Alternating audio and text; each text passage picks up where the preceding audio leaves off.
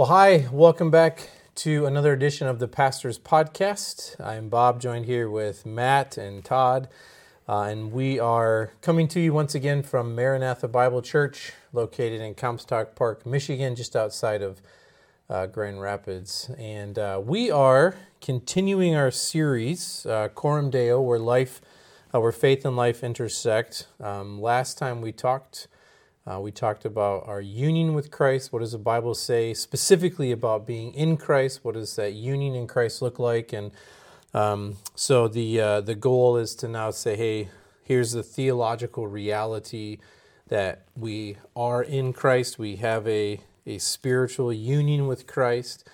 And so now, what does that look like for the Christian life? So this today and the next 4 podcasts, we're going to flesh out what does it mean that we are in Christ, or kind of better phrase, what are the benefits now that we are actually in Christ? So I thought I'd start. I like this quote, John Murray, one of my favorite books on salvation.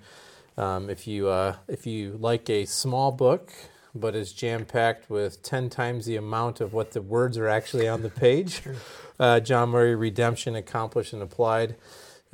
He does a wonderful job. It changed my view on salvation personally, and it's been a huge blessing to me. But one of the things he said was, as far back as we can go in tracing our salvation to its fountain, and by fountain he means the where it originated at.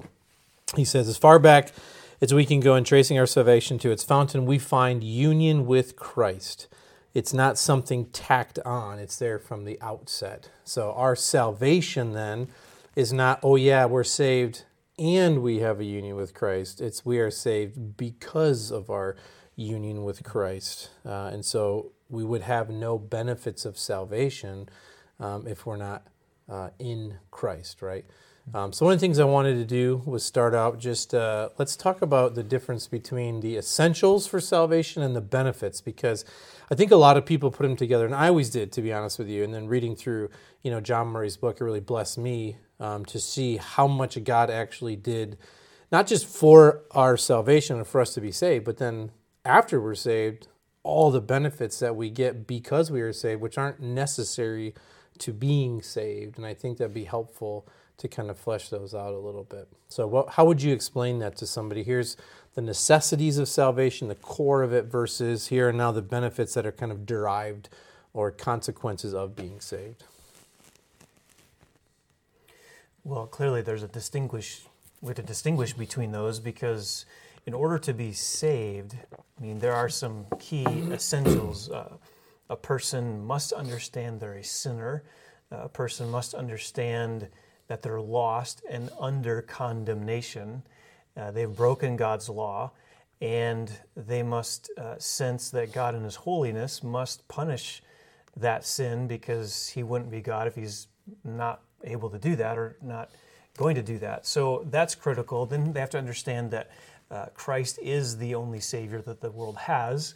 They have to understand that His death was sacrificial. It was in their stead. It was substitutionary.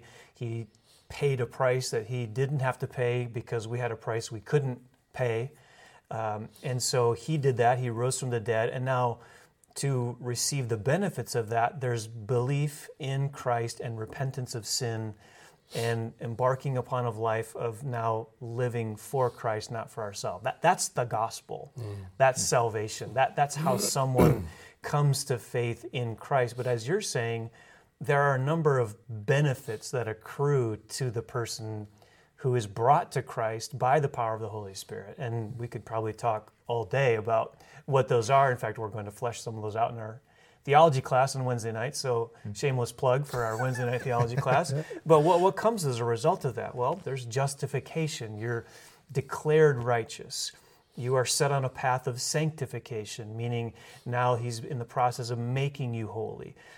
There's adoption into God's family that brings you into a child-father relationship with Him. There's a new nature that comes as a result of being in Christ. Your old man is gone, a new person has come. There's the promise of glorification. So all of those are, I think this is what you're getting at, all of those are benefits that are in addition to what it means to be saved, or what you have to come to recognize in order to be saved. When you do that, these are all the things that come to us as a result of it, but are separate from and the result of what Christ has done in us. Yeah, it's good. Yeah, so faith, repentance, that makes you united with Christ, that then you're in Christ, and then you see all these passages that talk about those who are in Christ, and then fill in the blank, which we'll start to fill in those blanks today. But it's really what's on either side of that in Christ phrase. You need to, as you said, recognize your sin, trust in Christ, have faith and trust in Him, confess Him as Lord. Then you're in Christ, and then all of these things. Yeah, even thinking about, you had mentioned this earlier as we were preparing, having the Holy Spirit dwelling in us. That is not a necessary aspect of salvation. That's a gift resulting from salvation.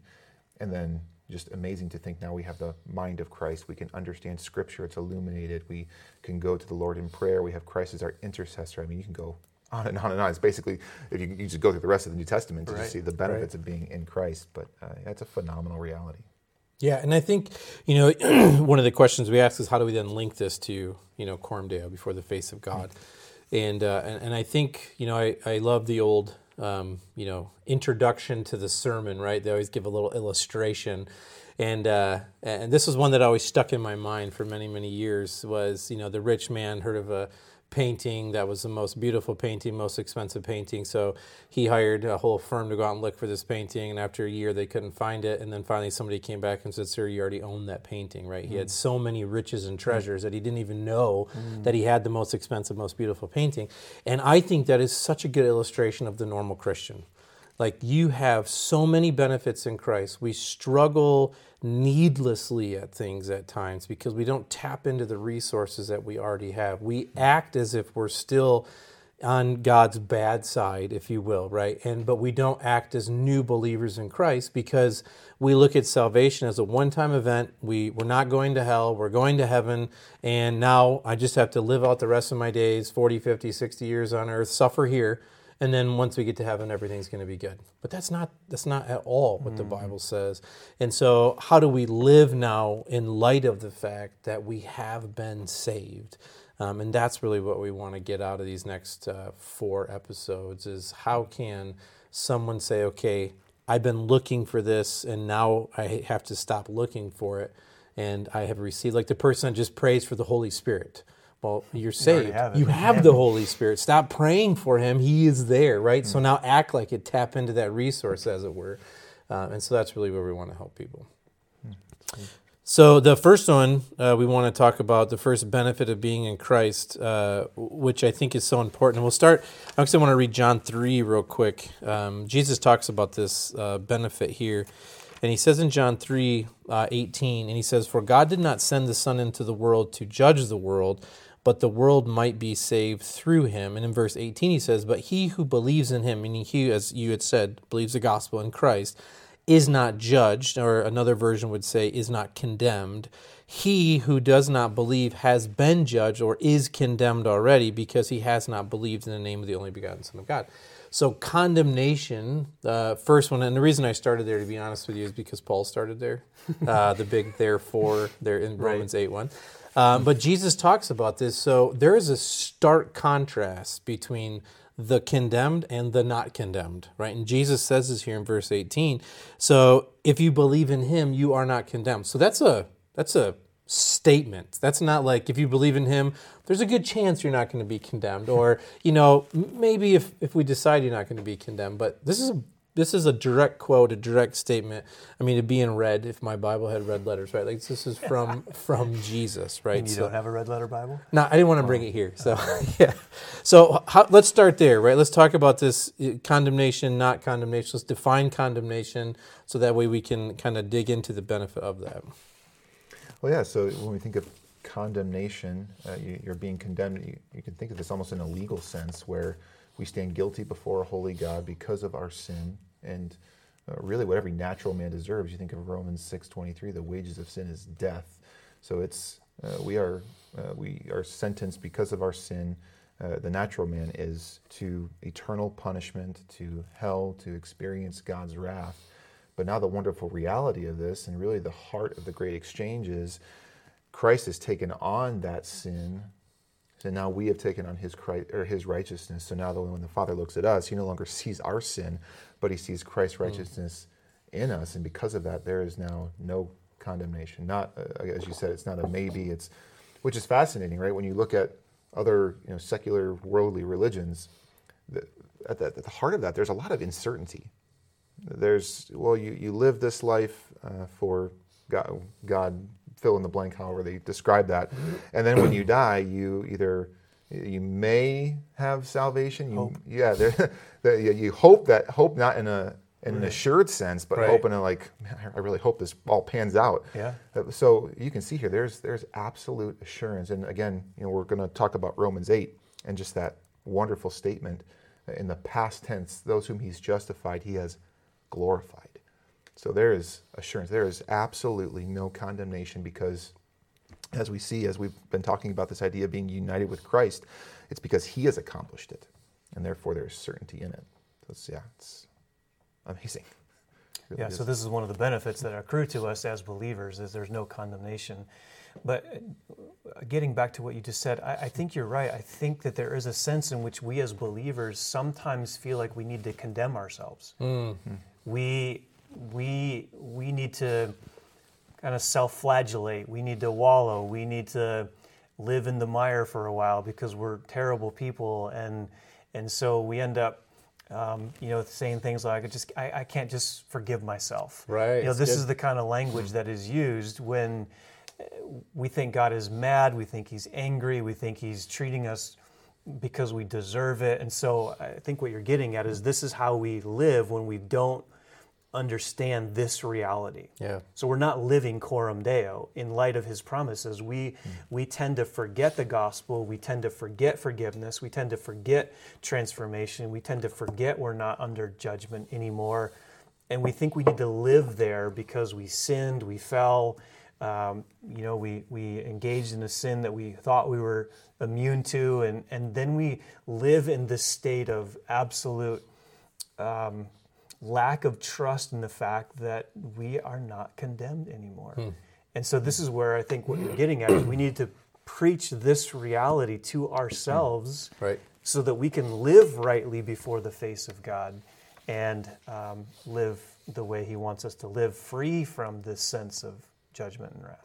Yeah, that's good. That's really good. And I think, with that whole idea of forgiving yourself, because I know God's forgiven me, but I just can't forgive myself, as if your standard is so much higher than God's, right? And where is that in the Bible? By yeah, I know. It's not even close. Every time I hear someone say that, it's like, can you show me where in the Bible? It's Second Hezekiah, chapter 9. Yeah, right. And for those of you watching, there is no Second Hezekiah. So I want to focus on something Matt said, which I think is so key, because I think early on in my Christian life, I didn't realize something that you kind of just glossed over. And I like John Piper. I printed out a little something he said. And he said, only by being in Christ does Christ's condemnation become our condemnation. And so if you want to be able to say now and at the last judgment, there's no condemnation for me because Christ endured it for me. So I think oftentimes we think that there's a neutrality. So like, I'm not being punished for my sins. I'm off scot-free, right? But the part of that is, and you said this at the beginning, God would not be just if he didn't punish sin. So your punishment, it's not that God stopped that punishment. It had to go somewhere. So Christ was, in a sense, condemned for our sins. That's right. Because we are not condemned. And I remember when that reality sank in, and my love for Christ became exponentially more, because I didn't realize that somebody had to take that penalty for my sin. And he willingly took that penalty. God the Father didn't say, okay, now you're saved, so your penalty is null. Something had to die, right? There had to be that penalty meted out. And so it went to Christ. And so I think oftentimes we live as if, nobody got punished for my sin. Like, it's free. It wasn't free. It cost a whole lot. In fact, the life of Jesus, right? And so I think that's important to keep in mind. Like, your condemnation, you could say, went somewhere. It just didn't go to you. And so if that doesn't bubble over in, just love and joy and just the utter, faithfulness because of what he did for you, there's not a whole lot more that will. Yeah, that's an interesting. Just thinking of an interesting implication of that. If we feel as though God's wrath is still being poured on us in a sense for our sins now, we're essentially saying Christ's death wasn't sufficient for all the sins that I would commit in my life. Yeah. So I think that's a really great thing to bring out, because having a right understanding of this, the fact that we are no longer condemned before God, really shows the efficacy of Christ's sacrifice for the elect. He satisfied God's wrath. That wrath was there. It wasn't swept under the rug, but it was satisfied through what Christ endured at Calvary. So I think that's a really important thing to draw out. That's good. So God's or condemnation coming upon us, it does not come upon us because of Christ. The penalty that we were to take, it actually went to Christ. So what does that mean now? What does that mean now for the life of the believer? So you say, okay, there's no condemnation now. How do we bring that practically, right? So Christ has set us free. We're now under just the law of Christ. We're no longer, because the law, the Bible says, just brings condemnation. So we're not under the law. We're under the law. We're not under the Mosaic law, but we're under the law of Christ, right? And so how does that play out now in the life of the believer? Well, I think it has some implications for us. Like, number one, God does not reject us when we sin. So I think sometimes we think, well, I fell back into that sin. I'm so ashamed, which, sin does bring guilt and shame. But when we repent of that, it's forgiven, it's cleansed. Christ took care of it. So God doesn't reject us. And I think sometimes we live in this mentality that, well, God's put up the stiff arm and now I'm on the outs with God as a believer. That never happens. We're never on the outs with God, ever. He doesn't reject us. We'll never have to experience that wrath. He never puts us away for a while until he cools off and we cool off, and then we can start talking again. That doesn't happen in the Christian. Go to his corner of heaven and wait for us. Yeah. Kind of disappointed in us. So God does not reject us when we sin, nor is God angry with us when we're inconsistent. And I think sometimes we think, well, God must be really angry at me. And we talked about this, I think, in last year's theology class. God's never angry with the believer. He could be, disciplining us for sin, but he never gets to a point where he's angry with us anymore. And so I think when we forget that, we tend to go down into a spiral. We tend to think, well, I did this, and man, God just must be in heaven just scolding me and putting his finger in my face. He must be really angry. No, what does it mean when it says there's no condemnation? It means there's no condemnation. He's never angry with us as believers. And so I think when we live before the face of God, we have to remember that, yes, our sin grieves the Lord in a sense, but he's never going to punish us for sin. That sin was punished at the cross. Yeah. So I think those are some practical implications of these truths. Yeah, and I think one thing you had said a couple times, the idea of discipline. And I think there's the understanding that the natural man outside of Christ faces God's wrath. You see that Romans 1:18. The wrath of God has been brought upon those who suppress the truth and unrighteousness. But now, as those who are in Christ, we face his discipline. So yes, we sin, we're grieved over that sin. There's ways that God's working in us, but it's an idea of discipline. You can see the heart of those two things. God's wrath comes, it's rooted in his hatred for sin. Whereas you think of Hebrews 12, what does it say? For those whom the Lord loves, he disciplines. So we still face something in light of our sin. There's still ways that God is working in us to make us more like Christ, but it's now it's through his love and discipline, not a means of wrath coming down upon us or judgment coming down upon us, because Christ has taken that all on. But now he disciplines us as his children because he's now our Heavenly Father. It's good. It's like a parent and child. When they mess up, we don't say, well, I reject you. You're out of the family. Go find another family. No, there's love there. There's care there. There's it grieves us when our kids disobey, but we don't drop the hammer and say, you're out of the family now. So I think there's a similarity in a sense to what you're talking about with parenting. Yeah, so how would you help somebody navigate that, right? So I've gotten the question before, how do you tell the difference between discipline, conviction, And some would even say condemnation, obviously correcting that view as well. But how would you help somebody kind of parse that out a little bit? Like, am I being disciplined for something? Is this just a trial that I'm going through at this stage? Or, is there a correction I need to do? Like, how would you help somebody out with that? Well, I guess in a sense we have to understand I guess it's a pretty broad question, because I'd want to know what they're dealing with. 'Cause, there's effects of living in a sin-cursed world, and trials are going to come upon us. There's opposition from the world and from Satan, and then even the battles with our own flesh that are coming upon us. But I think as we think of conviction, the Holy Spirit, through the Word of God, convicts believers. That's the Word is a lamp to my feet, a light to my path. It shows us the way. It reveals the heart of man. So really, as we're studying God's Word, I think I've seen this before, where your understanding of the Word goes up, and then your view of yourself kind of goes down, because you realize, man, there's more and more that the world is revealing about my own heart. But that's a blessing. That's the Lord convicting us. And then obviously we know in Romans 8, he does all things to conform us to the image of his Son, so that he be the first fruits of many to come. So yeah, it's probably a nuanced question, but those would be some thoughts. Yeah, I would say, first of all, it's not condemnation. Right. Whatever you're trying to parse out there and figure out, it's not condemnation. Whatever you feel like it is, whatever God is doing in your life, it's not condemnation. He's not angry at you. There's no wrath there. We're exempt from wrath, period. So there could be sin in our lives, and for probably the first question we need to ask is, am I sinning? Is there a pattern of sin in my life for which God could be disciplining me for? I think that's the first question every time we come to a trial, is this God's hand of discipline in my life?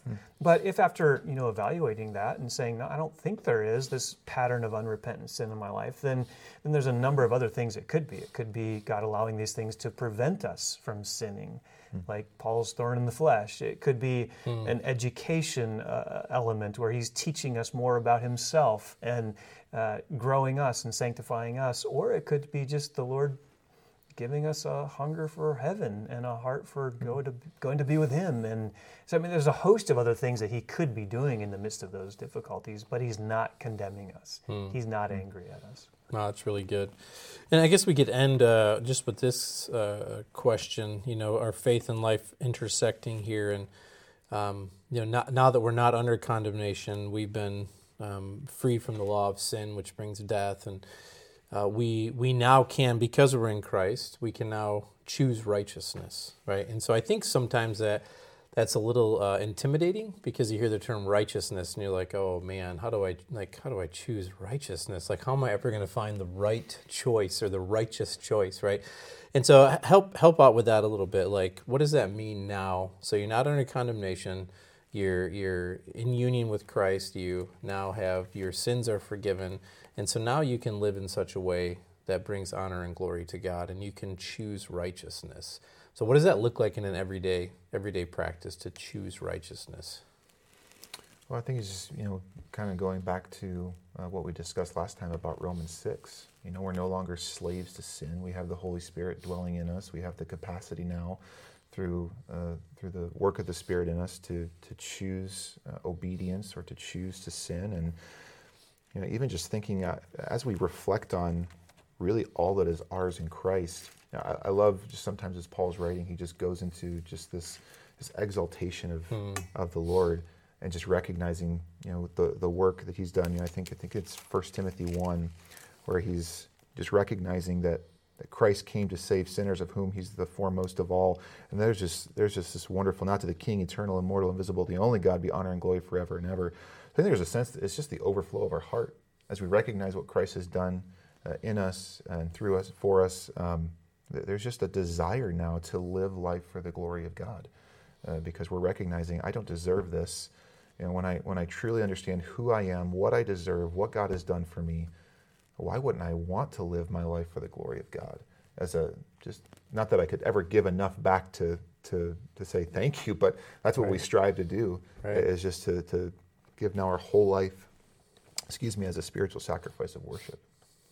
I think too, we have the Spirit of life in us, right? So keep reading Romans 8:1. There's now no condemnation for those who are in Christ. Verse 2 says, "For the law of the Spirit of life in Christ Jesus has set you free from the law of sin and death." I love that little phrase. He calls the Holy Spirit the law of the Spirit of life. You can choose righteousness. You can pursue holiness. You're not enslaved and shackled by this sin anymore. You've been liberated. You've been set free, and you have the very Spirit of God Himself living in you to give you life. Not just physical life and not just spiritual life, but a life victorious over sin. So if you want to end on a note of hope, that's the hope, right? Our hope is we have the resources we need to conquer sin. Yeah, and just to connect that, the reason I asked that question was because if we live a life thinking we're still condemned, we're either going to be trying to earn our salvation or we're going to just be the Eeyore, right? We're just going to be well, I'm condemned anyway. God's hand's against me anyway. I can't do anything right. Seems like every time I try to do anything, it always goes sideways, right? But that's not how we have to be. Like you said, we have the Spirit of God living in us, and we have actual life now that we can live in such a way that honors and glorifies Him. And the Bible says that we have good works that have been preordained for us to do. And so we can live before God in such a way that brings Him honor and glory and joy in our heart. Like you said, Matt, is for everything that He did for us. We can try to repay that. That's almost like the Christian life, right? Like, Lord, I'm so thankful for all You've done. I'm showing gratitude and the weakness of my constitution, but I still want to try. So I think it's very helpful. All right, well, I hope, guys, that was helpful for you as well, and we are so thankful that you joined us today. If you guys have any questions or comments, feel free to send them in, but otherwise, we look forward to seeing you next time. Have a good night.